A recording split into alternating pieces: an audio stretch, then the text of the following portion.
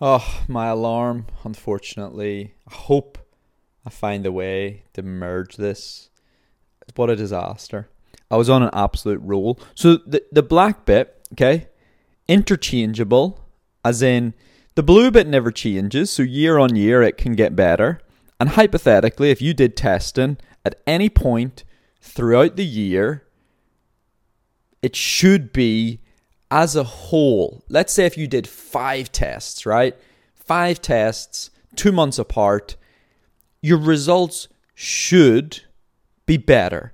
It doesn't mean your best test will be better, but if you were able to pick your best test on your best day of each year, it should be better, right? But this is the interchangeable bit.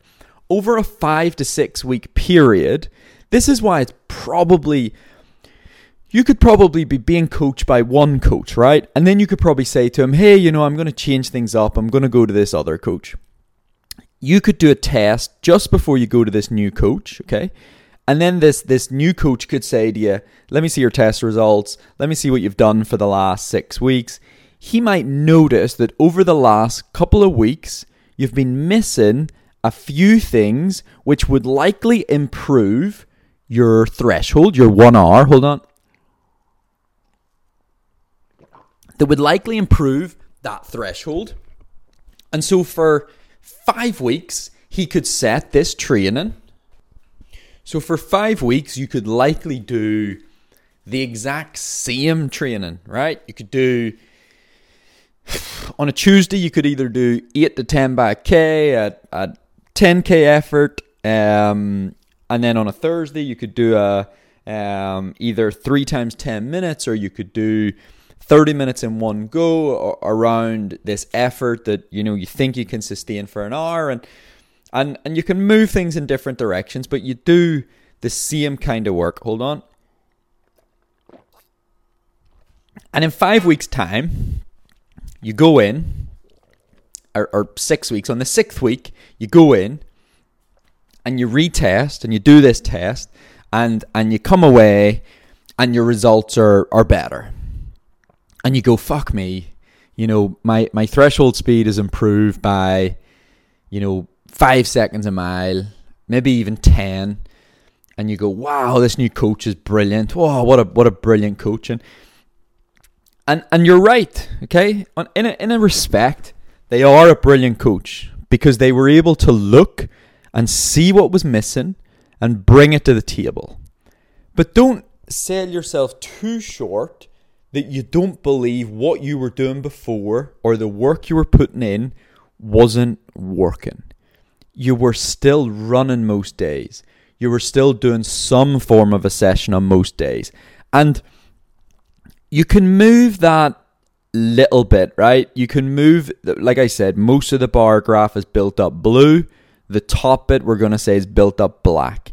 You can move that black bit. You can gain it or you can lose it, right? And we're going to say that accounts for 5 to 10 seconds per mile. And so what I'm going to say is I think threshold pace can be interchangeable by probably up to 10 seconds per mile if you work on it or if you don't. Now, it's not always changeable by 10 seconds a mile. When I run really fast at Larne, 61 minutes, 5 to 6 weeks of work, you can't fucking push it even better in 5 to 6 weeks. Like, of course not. I can't go and run 5 to 10 seconds per mile faster 5 weeks after Larne. Like, because each year you need both parts of the graph to blossom, to grow, to extend. Sorry, that's a lie. You need the blue bit to grow and extend. That's your year-on-year progression bar chart, and that can happen. Over a year, you can certainly impact the speed of threshold. Everyone's probably different. Some people may be in half a year, some people in a few months, depending on your level of fitness. But let me tell you, when you get down to like 440, you ain't going to see much progression. But the part that you either have it or you don't is that part of have you been working it recently? Have you went through and different coaches will have different ways of achieving this, but have you been working it recently? Have you been getting your body efficient at it recently? And the part that's going to impact is basically if you have the black part and you have been working on the black part, and that's that little, cherry on the cake, it might gain you 5 to 10 seconds a mile. If you've been working it, I think that also impacts how long you can sustain that effort for, how comfortable you feel at that effort. And that's the part that if you're working it on a semi-regular basis, you're going to feel in control, you're going to feel good. It probably helps you sustain the effort for longer and at a more comfortable feeling internally because you've been working it. Like, this is not rocket science. But believe me, when I'm looking at all my data over the last few years, it fucking felt like rocket science to me. And then I felt really fucking stupid that I ever moved away from it, or I ever moved too far in any direction. And it reminds me of long periods of time at altitude when I would completely neglect that area of my training, completely neglect it, wouldn't go near it, probably because I didn't like running 5 or 6 miles at that sort of intensity and effort at altitude, because I was just fucking out of breath and it sucked. So look, that's it. Like I said, it's really not that complicated. It's really not that difficult to work. Now, what becomes complicated is not being emotionally attached, being able to take a step back. Like I said, knowing the right kind of sessions and when to set them. That's really, really important. Like I said, there's a handful of good sessions.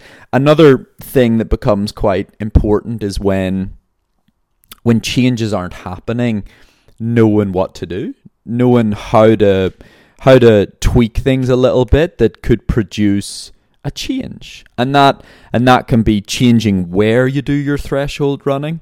Something that can stimulate the body in a different way, whether it's track, whether it's grass, whether it's undulating, etc., etc. And there's all different ways you can go about getting similar changes. But if things start to stagnate a bit, or if things start to get a bit stale, good coaches know how to implement little changes that will then progress. And think about it, like the faster you get the speed that you can run an hour, the better the impact it has on your other speeds.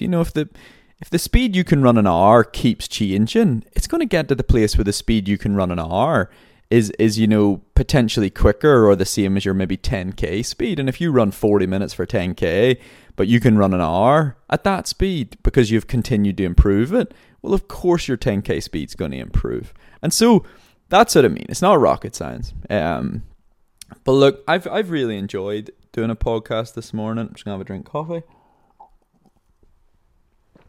It's a shame I made a mess of it, and my alarm made a mess of it, and it cut in two. So that's a fun project for me. I either upload in 2 parts, which isn't necessarily a disaster. Yeah, that's probably what I'll just do.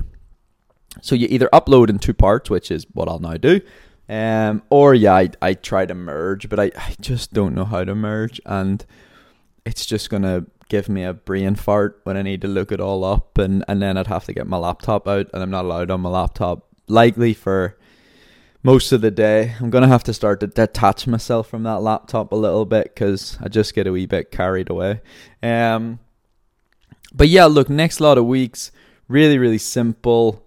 I can go to altitude. I'm just not sure if I want to. With the training in mind, I'd rather not go to altitude. But the problem is, I might not be the only. I must be one of the only full-time athletes, especially runners, kicking around Belfast.